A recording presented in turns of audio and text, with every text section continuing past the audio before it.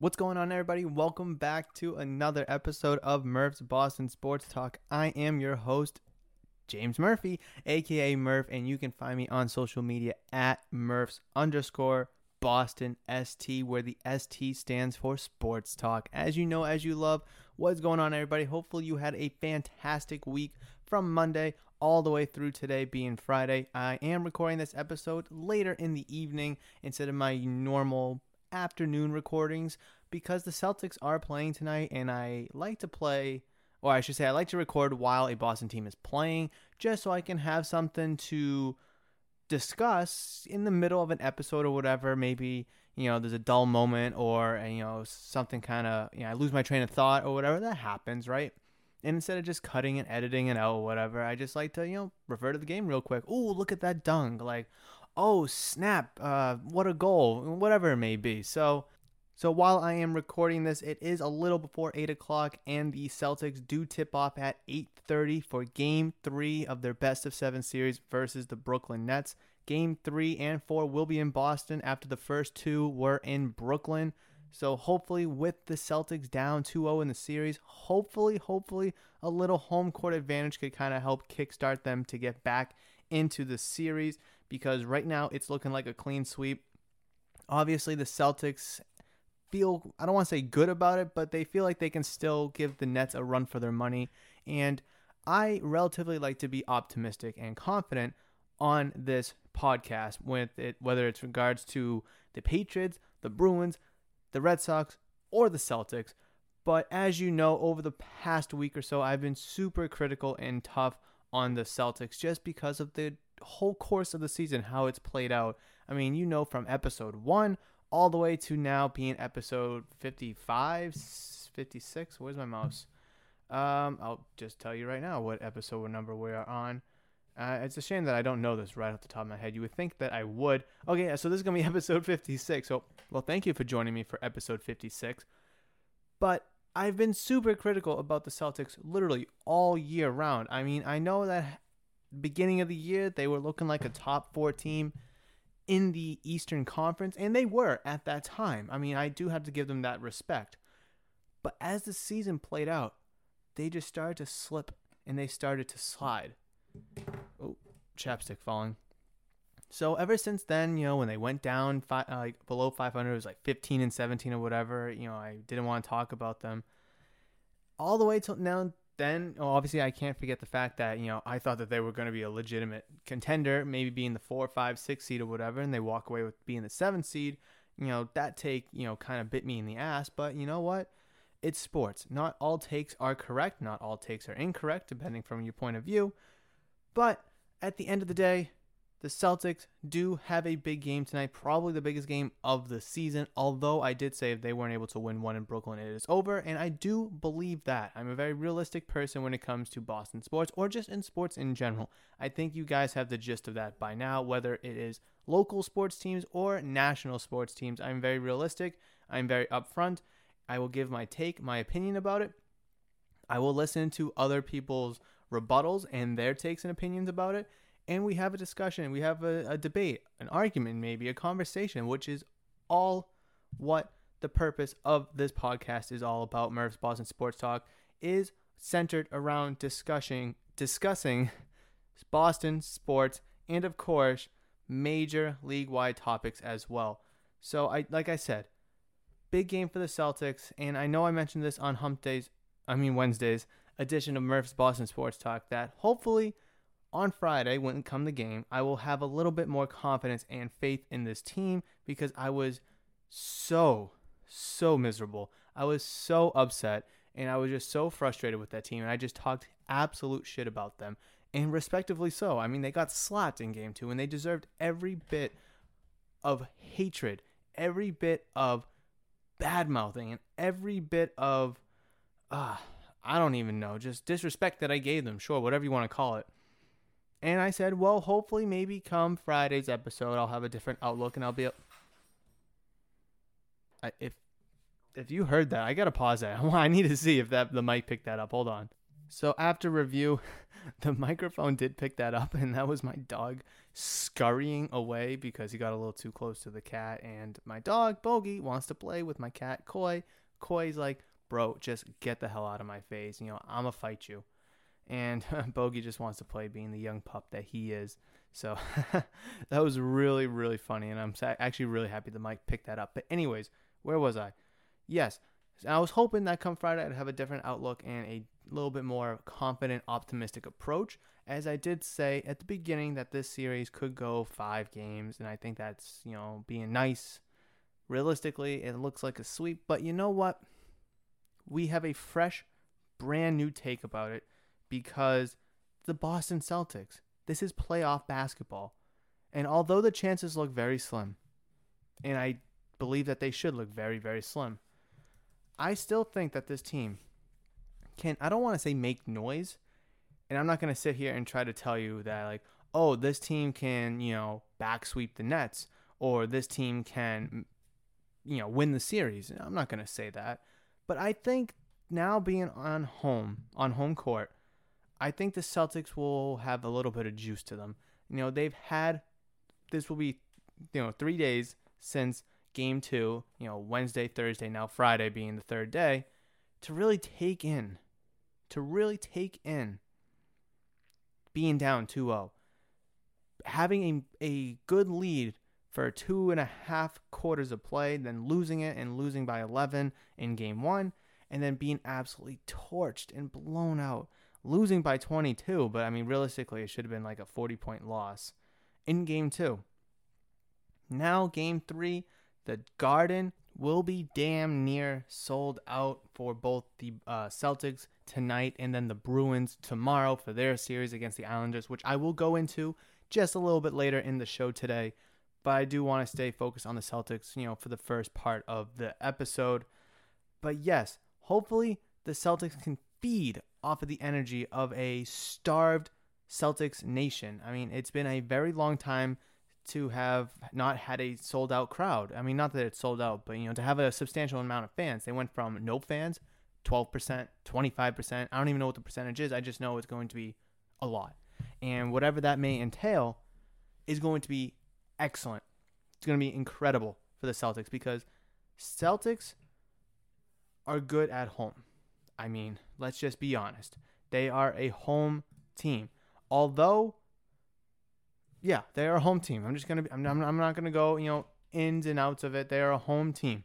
They sucked on the road. They're good at home. It's plain and simple. They have a bench that is only good at home. And typically teams in the NBA, those kind of teams are only good at home. I mean, if you go back a couple seasons ago, the Celtics relied heavily on their bench, and they lost in the second round to Milwaukee Bucks when they didn't have home court.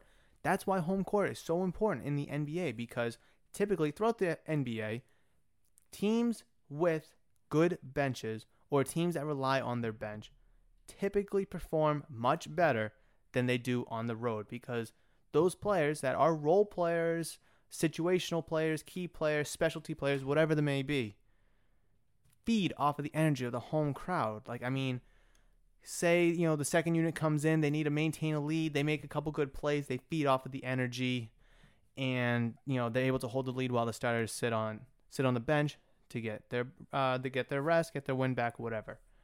Then the starters come back in, and they're able to kind of, go from there. When they go on the road and they have to either maintain a lead or try to cut down a lead, they're not able to really do that, because when they make a bucket, they're getting booed or they're not getting cheered on. And, they're really not able to, drive off of that or, really perform off of that, because starters, well, they're starters. And, no matter what, they have to play 35, 40, maybe, 42, 43 minutes a night. So they're in there regardless, and typically the starters are your 5 best players. And your role players sometimes may get 30 minutes. Sometimes they may get 20, 10. Maybe they won't even get any minutes that game. So I really think being at home will serve the Celtics very well. And I'm not going to say that, leaving you to think that I think the Celtics will win tonight. I still think it's a far shot. I don't really know what area of the game of basketball outside of being in the Garden having home court tonight will serve them as an advantage, whether it is for tonight's game or Sunday's game, game 4. It's tough. It's tough because Tatum's played poorly in this series. Kemba's dinged up. He's played poorly. Those are your two guys. Without Jaylen Brown, those are your two guys that have to combine for at least probably like 65 points in order to win, or at least be competitive, right? I think at this point we'll take competitive, especially after what we saw in game 2. So Tatum, Kemba, they have to match the output of Durant, Harden, or Kyrie. They have to. Those two players for your Celtics, Kemba Walker and Jason Tatum, have to match the output of two of either Durant, Harden, or Kyrie. And then your next two players have to match the output of the Brooklyn Nets' third player, right? I've given this, putting chapstick back on. I've given this example and I've told you this before. If Kevin Durant is the leading scorer with 40 points, Tatum has to drop 40 points. If James Harden or Kyrie goes for 32, Kemba's got to go for 32. And say the third player, well, let's just say Harden, all right? Harden's the third highest scorer. He only gets 28. Well, Marcus Smart and, I don't know, Tristan Thompson have to combine for 28. You see the math that I'm going with here? Because I do, as much as I've criticized the Celtics bench, I don't want to say it's an advantage because I don't think that it is. But being on home court, it serves them a slight advantage, I guess. That I think being in the Garden at home, I trust the Celtics bench to outplay the Brooklyn Nets bench. Now, if this is in Brooklyn, I would disagree with that. But going off of my take from just a couple moments ago where, bench teams or teams with a good bench typically perform better, and I think that will hopefully show true tonight as tip-off is now 23 or so minutes away as it's 8:07 currently as I'm recording this. So with all that being said, what do I expect from tonight's game from the Boston Celtics? I'll give you 3 things I'm looking for, like I like to do with the Celtics from games 1 and 2 or the Bruins from their first round series. 3 things. Bounce back games from both Kemba Walker and Jason Tatum. Okay, whatever that may be. It would be nice for them to both drop 30, give you some really good juice from your top 2 guys. Now with Jaylen Brown not being able to play for the rest of this year and for a good chunk of next year, those 2 guys are going to have to drop 30 one way or another. Hopefully combine for 65 points one way or another, but either way, a nice bounce back game from the both of them is something I'm really looking forward to.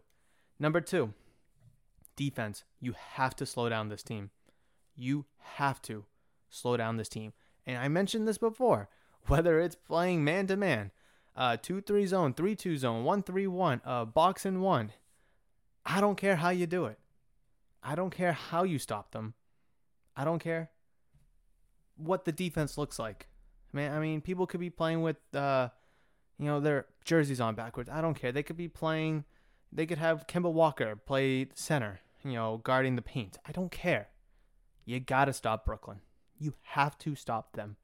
If you can hold them to 100 points, I think you could win. I do. I think you could win if you hold them to 100. I mean, they only scored 104 points in game 1, and you scored 93. If you're just able to hit your free throws, and Tatum was able to score more than I think it was like 22 points or whatever that night, you have a good shot at winning. So Celtics defense needs to step up, stop the Nets one way or another, and I would put the number at 100 for the Brooklyn Nets. Point number 3, taking advantage of the Brooklyn Nets bench. I haven't really been surprised or too impressed with this Brooklyn Nets bench. I mean, you have Landry Shamet scoring 10 points, Bruce Brown the junior scoring 6 points, Nicholas Claxton 0 points in 18 minutes, Jeff Green scoring 6 points for them in 12 minutes.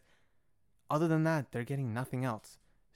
Durant 26, Joe Harris 25, Blake Griffin 11 points in 20 minutes, Irving 15, James Harden 20. If they're going to put up those numbers, you should be able to beat them. I mean, you should be able to beat that. If that's what they're going to get from their starters, then you should be able to beat their bench.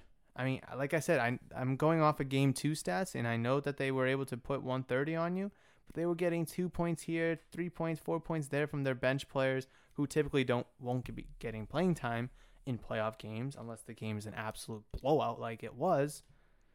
But their bench is not good. And it was good last year.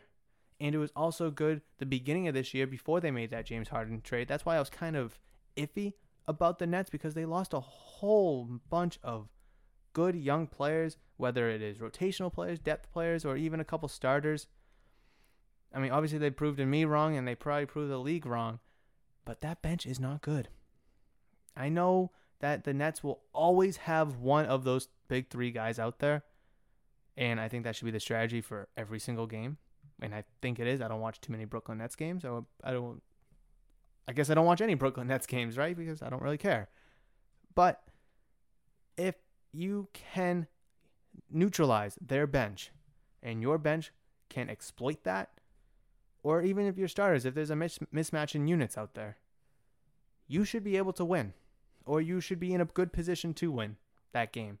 So those are the three things I'm looking forward to in Game 3 for the Boston Celtics. Like I said, Game 3 tips off in about 19 minutes now here in Boston. Game 3 and 4 will be in Boston, with Game 4 on Sunday. Hopefully, come Monday's episode of the fresh, brand new week of Murph's Boston Sports Talk, we will have a Game 5, maybe a Game 6 to look forward to, depending on how this weekend goes. But I'm just not all too keen. I'm not too confident about that fact. But being a Boston sports fan, a diehard Boston sports fan and Celtics fan, I am hoping for the best. But all throughout this series, I have been realistic with you in regards to my opinion and my take on the Boston Celtics. So hopefully you can respect that. And if you agree or even disagree, I'd love to hear about it.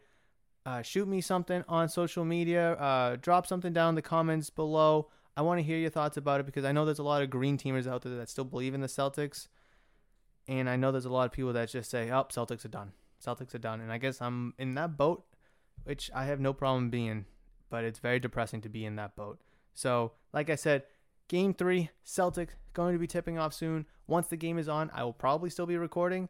And I can't wait to kind of give you a couple of feedbacks as we'll loop back to the Celtics towards the end of the episode. But moving on, the Bruins. I alluded to them earlier. I go from a little, dull kind of mellow tone to super excited about these damn Boston Bruins, right? So we finally have news of when Game 1 will be, and that will be tomorrow at 8 p.m. Puck drop.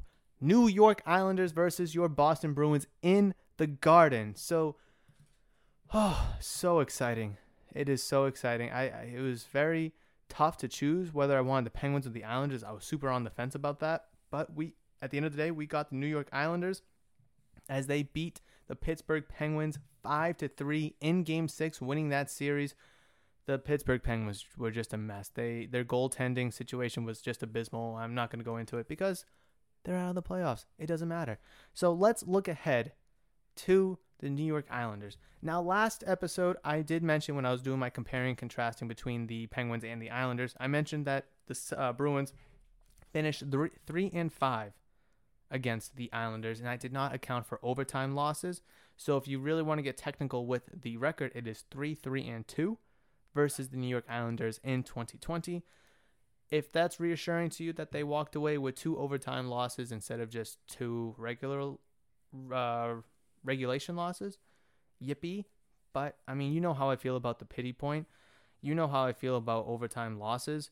It is what it is, but 3-2, I guess, is a little bit more reassuring than 3-5. I will take it and run, I guess.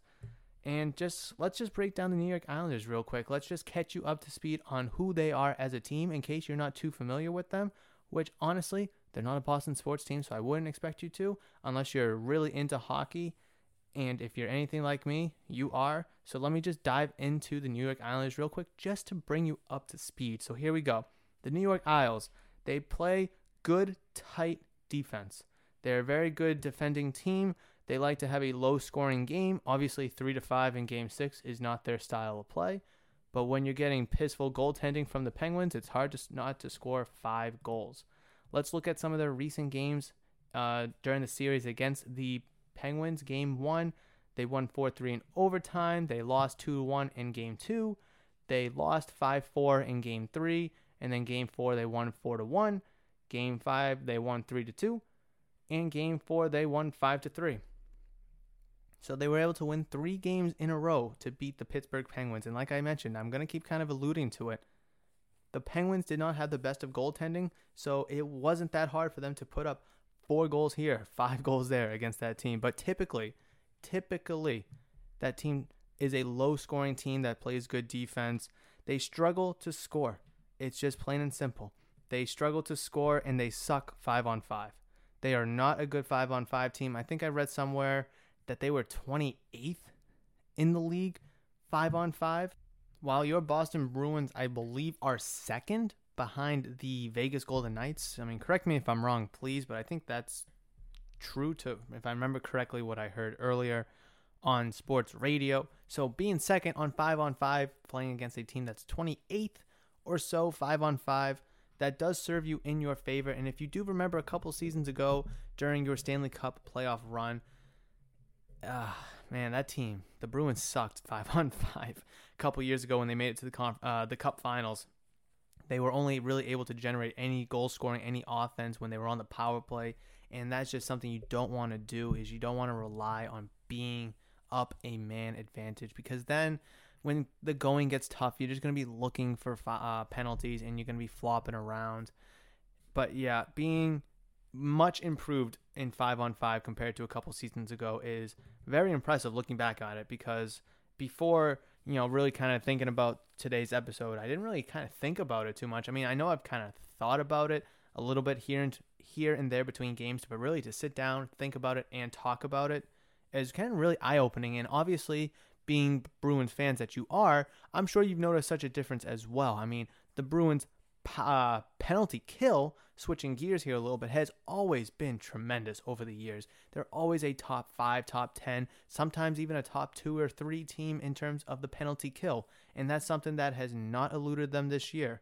So whenever the Islanders go on the man advantage, hopefully it's not too often, right?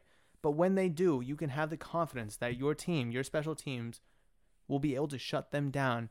Their specialty you will hopefully be able to shut that down, and your 5-on-5 skills will be able to be superior to theirs, hopefully resulting in your team, being the Bruins, getting 4 wins here in the second round.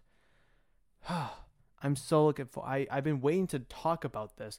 Literally, it seems like a month. I know it's only been less than a week, but I've just been itching to talk about the Bruins second round matchup, whoever it was going to be, whether it was the Islanders or the Penguins. But it is the New York Islanders with Game 1 puck drop, 8 p.m. tomorrow at the TD Garden here in Boston, Massachusetts. I am super excited. I'm sure you can tell from the mellow talking about the Celtics tone to me talking about the Bruins. I can just tell. I can hear it in the headphones. I have such a much more pep in my voice. It's really, really exciting, encouraging, and I'm super excited to get underway with that series.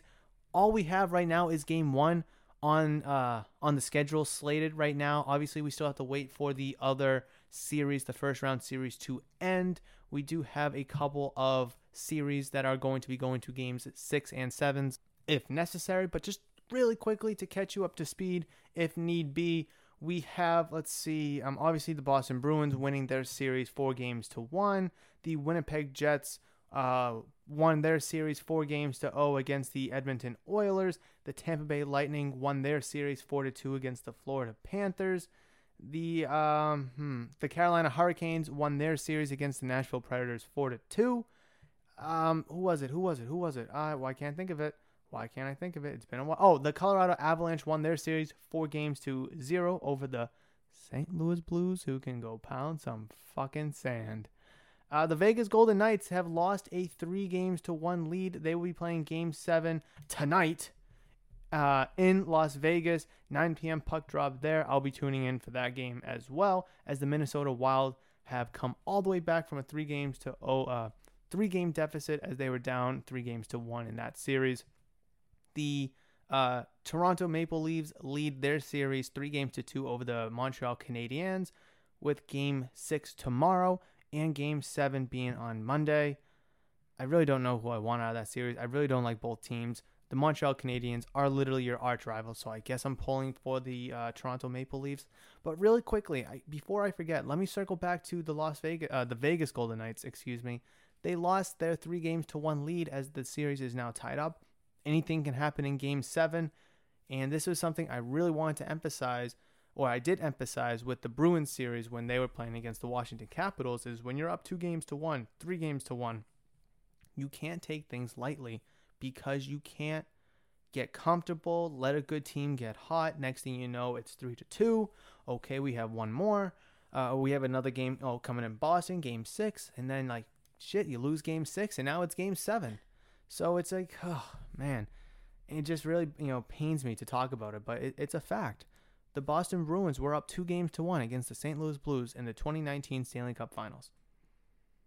They ended up losing the next 3 out of 4 games to lose that series in 7 games. It's a touchy subject, but just think about it. You may not realize it at first when you're up 3-1 and you're feeling good about yourself, or 2-1 and you're feeling good about yourself, but shit can hit the fan really fast. It can hit the fan really, really fast. And right now, the Maple Leafs were up. They were up 2-1. They're up 3-1. And now they're going to be fighting in Game 6 to hopefully close out that series in Montreal. But I made an emphasis big time on taking care of business against the Canadiens, against the Capitals, both in Game 4 and in Game 5, because you don't want to extend the series, let a good team get hot, like I mentioned, and the next thing you know, you're playing in a Game 7 in Washington where anything can happen. But we don't have to worry about that. We do have Game 1 to look forward to tomorrow, and I can't be any more excited about that, as you guys know, and you can already tell. So, talked about the Bruins, talked about the Celtics. Let's talk about the Red Sox. And no, I'm not going to talk about the Red Sox in their recent games played or whatever, but quick update: they're losing 2-0 in the bottom of the second to the Miami Marlins, formerly known as the Florida Marlins. So yeah. Kim and I went to the Red Sox game on Wednesday, May 26th, and it was incredible. It was a great, fun time. A vlog for that will be coming out shortly. Definitely check it out. It has our entire trip into Boston, as we were at Boston, at the game, and then obviously as we were coming home from the game. And I'm not going to spoil too much about it, but it was a really good vlog. It was fun making, and it was fun recording, and just being at the game. It was incredible. But one thing I do want to mention about that game is, the Red Sox looked like they were going to get blown out in that game. It was 3-0, bottom 2, and then Hunter Renfroe hits a piss missile. Absolute laser into the Green Monster. Thing got out of here in 1.5 seconds or something like that. 3-1. Then the Red Sox get a little offense going to tie it up. 3-3, bottom 4. And next thing you know, the Braves hit a home run. I think it was Austin Riley who hit a home run at the top of the 5th. It's like, shit. We just did all that work, and now our lead is, or I guess the tie is broken. Bottom 6 inning, they score 4 runs in that inning to go up 7-4, and it was, whoa, here we go. The offense is going, playing small ball, base hit here, base hit there, aggressive base running. It was incredible, and then, boom, rain delay. A 2.5 hour, whatever it was, rain delay. Kim and I had to leave around 10 o'clock to walk to our train station to take the train home. And yeah, we walked in the rain. We walked a mile in the rain, absolutely soaked and drenched, which you will all be able to see in the vlog when it comes out. Make sure you check out that vlog on YouTube at Murph's Boston Sports Talk on YouTube. You're going to love to see that vlog. It's a dandy one. Oh, one thing about the game as well. I love the fact that everyone in the stadium was booing Pablo Sandoval. Every soul that had a seat in Fenway Park. Boo, you fat fuck, boo. And in the vlog, you'll be able to see me doing that. But it was just so funny. Everybody was doing that. And he sucked. He went 0-4 in that game. So, ha. It is super funny. But yes, at the end of the day, the Red Sox did win that game 9-5. Really good game to see them hopefully bounce back and start a winning streak, like I mentioned in Wednesday's edition of Murph's Boston Sports Talk. Where their good luck charms, we're going to get a winning streak going. And Kim and I went there. We accomplished the mission. And now it is 2-2 in the middle of the fourth. Okay, so it just didn't update when I clicked on it to check. But, okay, yeah, you know what? I will definitely take 2-2 in the middle of the fourth inning for sure. Let's see. What do we have here? We have a hit by Hunter Renfroe, who's hitting ninth. That's weird. He was like sixth the other day. Now he's hitting ninth. Anyways, he has a hit. No RBIs. So who has the RBIs? Oh, JD Martinez has one hit and 2 RBIs, so I'm going to assume that that's a home run. I don't have the exact box score right in front of me. I just have the little Google thing that tells me what the lineup is doing. So yes, Red Sox 2-2 right now, middle of the fourth inning, and the Celtics game is going to be tipping off momentarily. So let me pull that up before I switch over to my next topic here. And let's turn that on. But we don't want the volume. We don't want the volume. Nope. Okay, so one thing I wanted to talk about in this episode as well is, obviously you all know that Murph's Boston Sports Talk is a segue into my inevitable card shop and memorabilia store that I plan on opening up. And obviously I am working tremendously hard in the background to make that happen, because that's what I want to do. And that's, I want that shop to be the mainstay, this podcast to be an extension of that. You guys all know the good stuff. I do want to give you a piece of advice, though. Not in regards to the whole card shop thing. No. But between now and when I first had this idea months ago, and I think it was like the middle of summer last year, I've been, buying and collecting cards for not only the shop, but also my personal collection as well. And I do want to give the piece of advice is to make sure you read the item's description very well, okay? Because I was on eBay, and I'm a big fan of eBay. I love eBay. I've had minimal problems with them, and I'm not here to sell them out. I'm not being paid to say any of this. I'm just being upfront and straight with you. I've had minimal problems with them. I really like them. I think they are a good... Hi, Bogey. I think they're a great source and an outlet for you to purchase anything. It could be sports cards, memorabilia. It could be this. It could be that. It could be gifts for, Dad. Father's Day is coming up. Whatever you need, right? They have just about everything. But make sure you read the item description, because I went to go purchase what I thought was 2 Wade Boggs PSA graded cards. And I received them, but I only got 1. And I was like, this is a problem. I got another package as well. I was like, there's a second one in the second package? I mean, that made no sense. Then I looked at the shipping address, and one was from California, one was from like Tennessee or whatever. I think Bogey wants to go out, so hold on. Let me pause so I can let my dog out for a second. Obviously, I will be right back. And just like that, I am back. Look at that. What was literally 0.23478 seconds, whatever. It felt like an eternity for me. Celtics game still hasn't tipped off yet. I know 8:30 probably really means like 8:45 or whatever. But yeah. So what was I talking about? Goodness, I don't even remember. Oh yeah, eBay, right? So I got the card in the mail. I only got 1 of them, and in the picture there was 2. So I was under the impression that I was buying 2 PSA graded Wade Boggs cards from 1989. Now, I'm not upset that I only got the 1. I think the price is still relatively fair for just the 1. But, kind of the main push of it was to get the 2 of them. I thought that would have been a great little investment for the price that I paid. I only get the 1 in the mail, and then I go over back to the item description over on eBay to see if I was actually supposed to get 2, or if I missed the fact that I was only getting 1. And if I was supposed to get 2, I was going to have to, talk to the guy or the seller, whoever it is. But I was only getting 1. So, moral of the story, pictures can be deceiving. If you see 2, read the description. Make sure that it actually says you will receive 2. And if you're not sure, reach out to the seller on eBay to ask and confirm. No question is stupid, especially when you're giving your hard-earned money to someone for whatever it may be. It doesn't have to be sports cards. It can be literally headphones. It could be a tripod. It could be chaps. I don't care what it is, and it shouldn't matter what it is. If you have questions about something you're paying for, ask away. So just my little truth moment opening up about whatever, I don't know what you want to call this, like honest hour with Murph. But yeah, so just a little tidbit right there.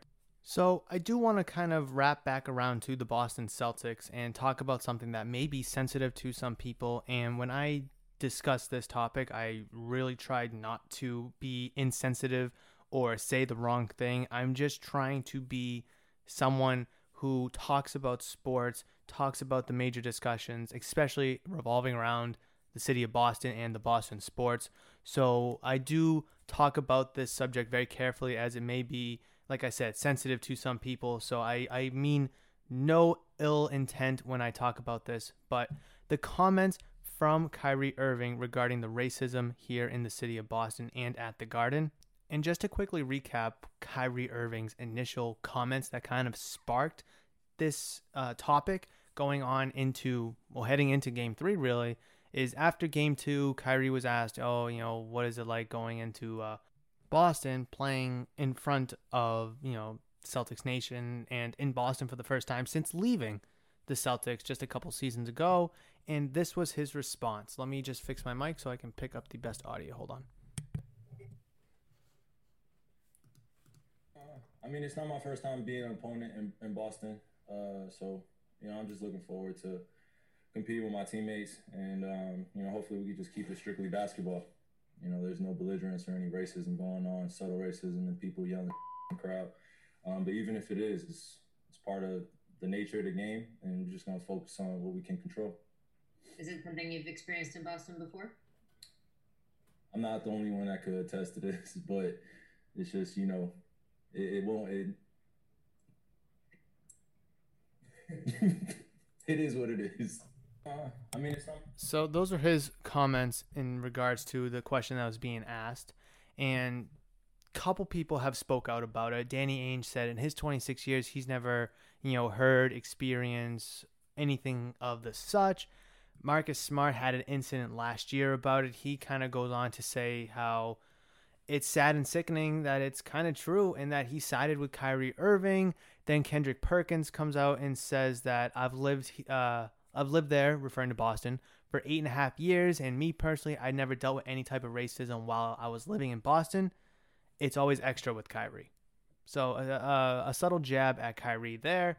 And then just now, 33 minutes ago or so, Jaylen Brown comes out and says something in response to that, and I find it very, very interesting. So let me just readjust my mic to pick up that audio.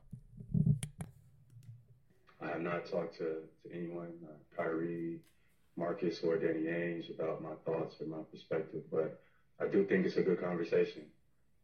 I think that racism should be addressed, and or systemic racism should be addressed in the city of Boston, and it also should be addressed in the United States. However, I do not like the manner it was, brought up in terms of centering around a playoff game. So those are Jaylen Brown's comments, and it's interesting that it's coming from him. It is and it's not. It's interesting because he's a player for the Celtics, but he's not playing in this series, right? He has no impact on this series, whether it is for the good or for the bad. Marcus Smart has a direct impact on it because he is physically playing in said game. He is making contributions, whether it's for the good or for the bad. Kyrie Irving, obviously, for the same thing, just on the other side of the coin. Kendrick Perkins played here for, like he said, 8.5 years, or he lived here for 8.5 years, and he never experienced such a thing.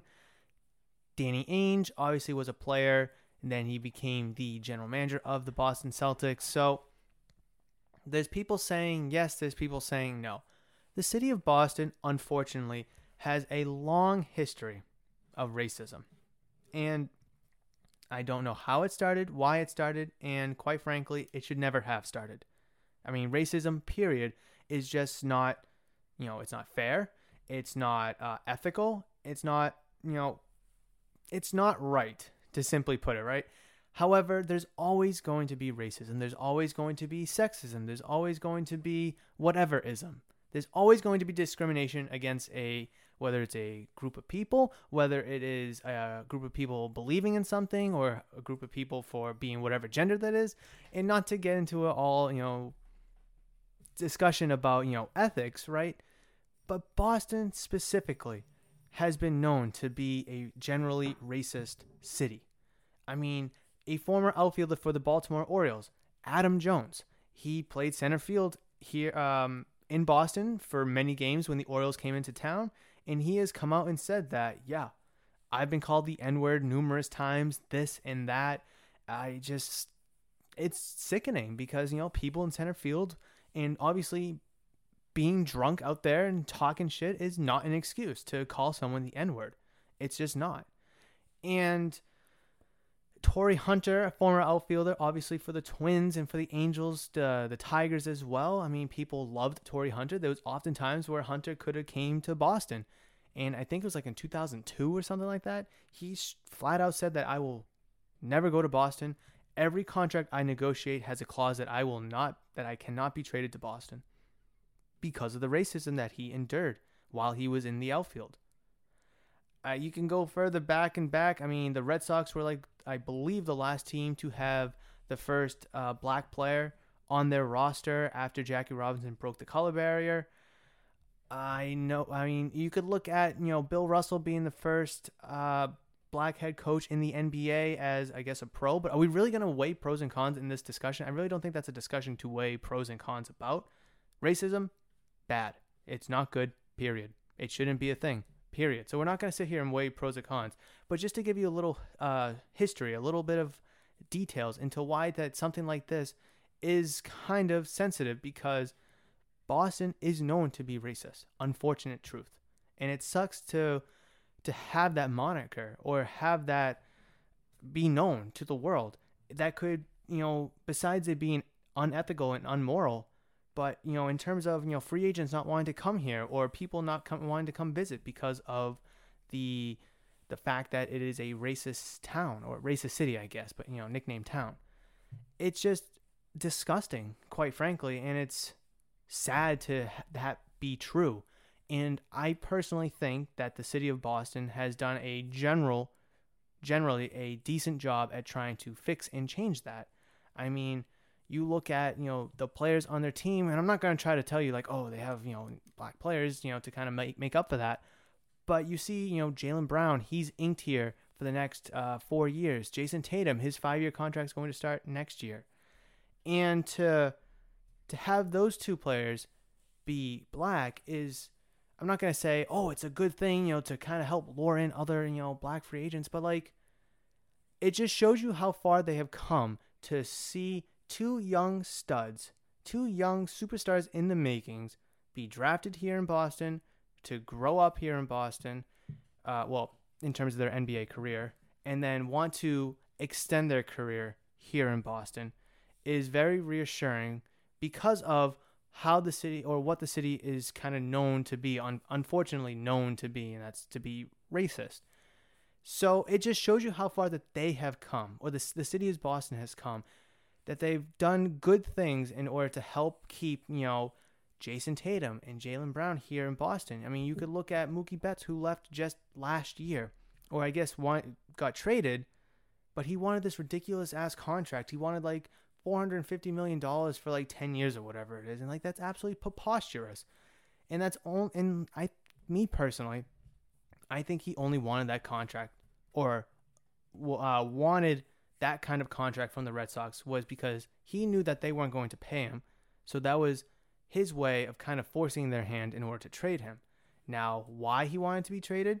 Could it be because of the racism in Boston? Sure, maybe.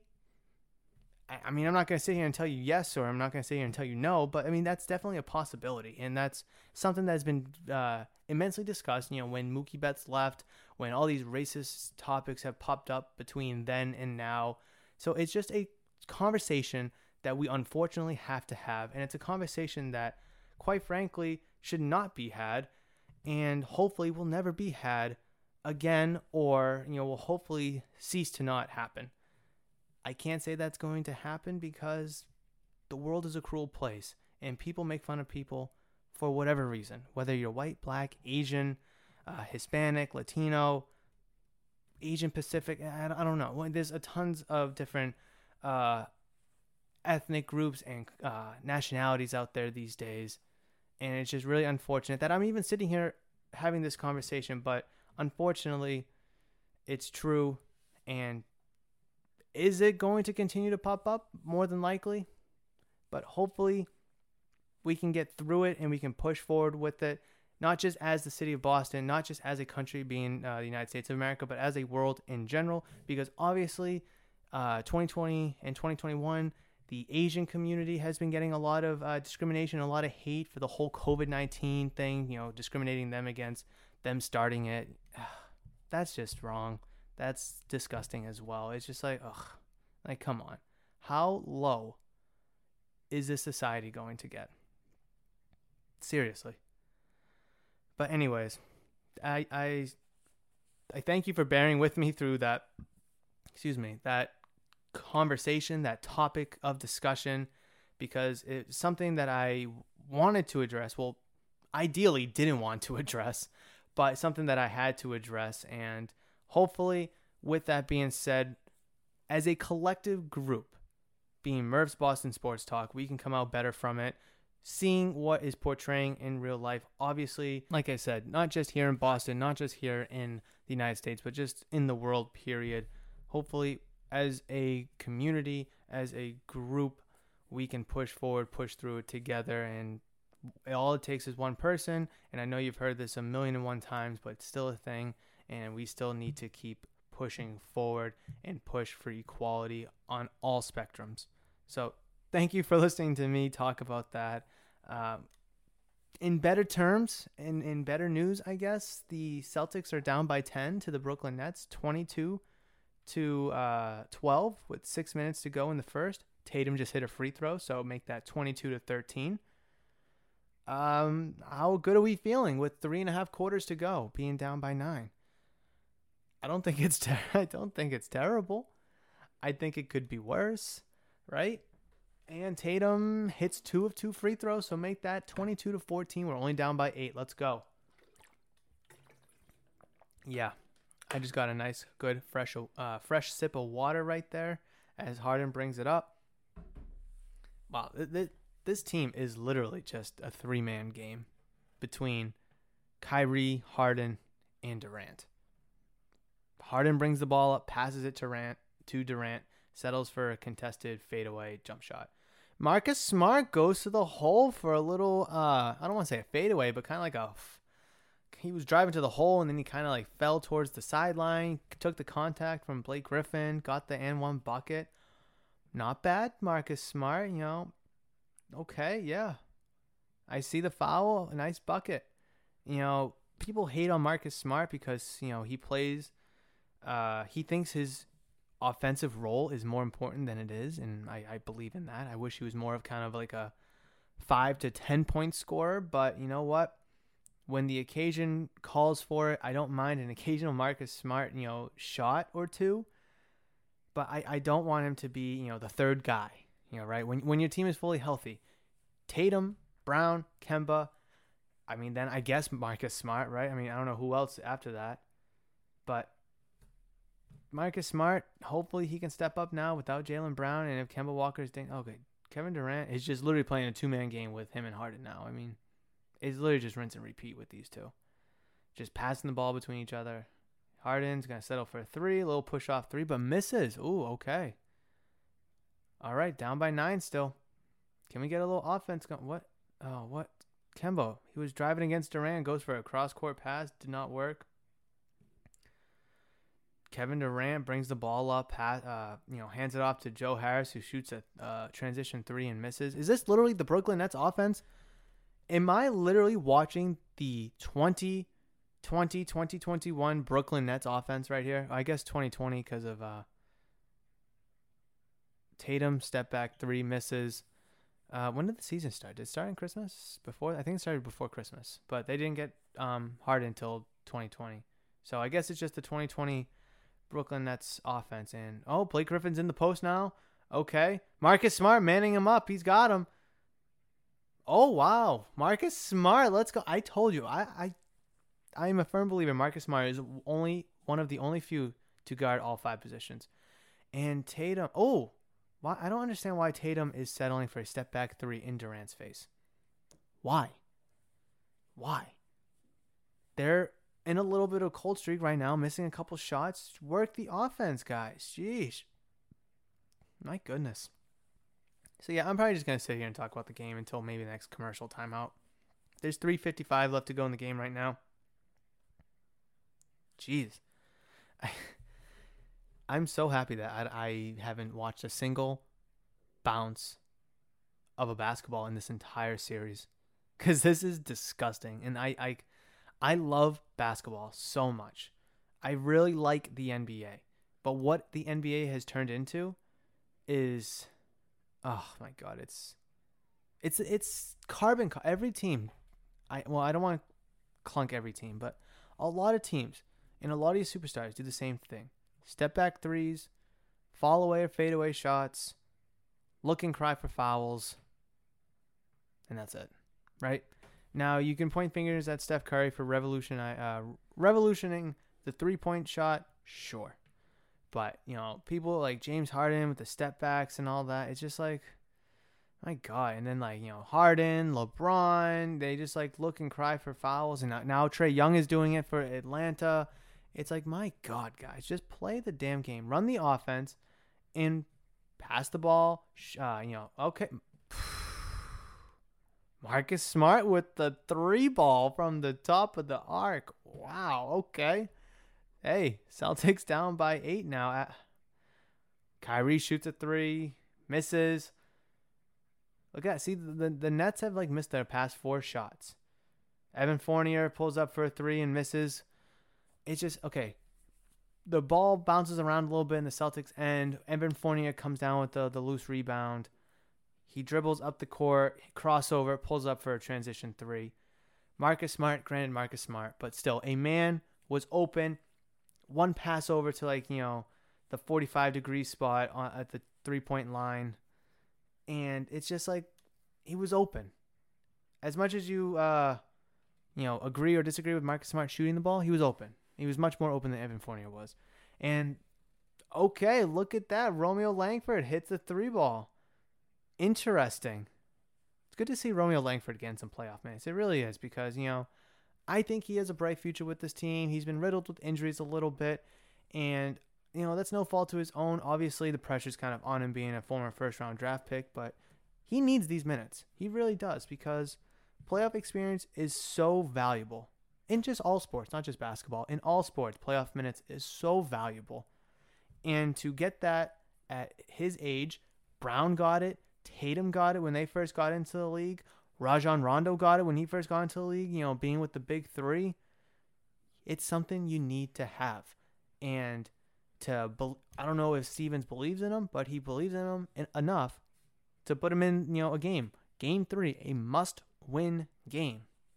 And he's out there taking shots, and he made it. I know he kind of struggled in game 2, but you know what? I will take it. I will absolutely take it here in this one. But yes, we have finally reached the TV timeout with the Brooklyn Nets calling a timeout. And that is going to wrap it up for today's episode. Thank you so much, guys, for joining me. I know we talked about a plethora of topics revolving around Boston and Boston sports. I really appreciate you downloading, listening, and enjoying as always. I tremendously appreciate it. Whether you just download and that's it, whether you listen and that's it, or maybe you just, enjoy it and that's it, right? I don't know. I greatly appreciate it, and it's super awesome to have the support. Hopefully have a big announcement coming up very, very, very, very soon, but I still have to do a little bit of behind-the-scenes work. But hopefully come Monday's episode, we start the new week with some good news on my end, but also on the end of Boston sports, whether it's the Celtics, the Bruins, or maybe both. Who knows? But hopefully we'll be able to talk about the Celtics and a Game 5 on Monday. Hopefully we can talk about a Game 1 win for the Bruins on Saturday, tomorrow. But between now and then, guys, that is going to do it. Please, please, please download, listen, and enjoy on all audio platforms. Reach out to me on social media at Murphs_BostonST, where the ST stands for Sports Talk. And if you're watching on YouTube, please leave a like if you enjoyed this episode. Comment down below any thoughts about any topics that we discuss, as I would love to listen to what you have to say. And if you're new to the channel or haven't considered yet, please subscribe to the channel, as that would be greatly appreciated as well. But not to hold you any longer, guys, thank you so much and have a wonderful weekend. It's going to suck. It's going to be cold. It's going to rain, but hopefully stay dry, stay warm, and I will catch you at the beginning of the week for Monday's episode of Murph's Boston Sports Talk. But between now and then, you know that I love you, and you know that I will see ya.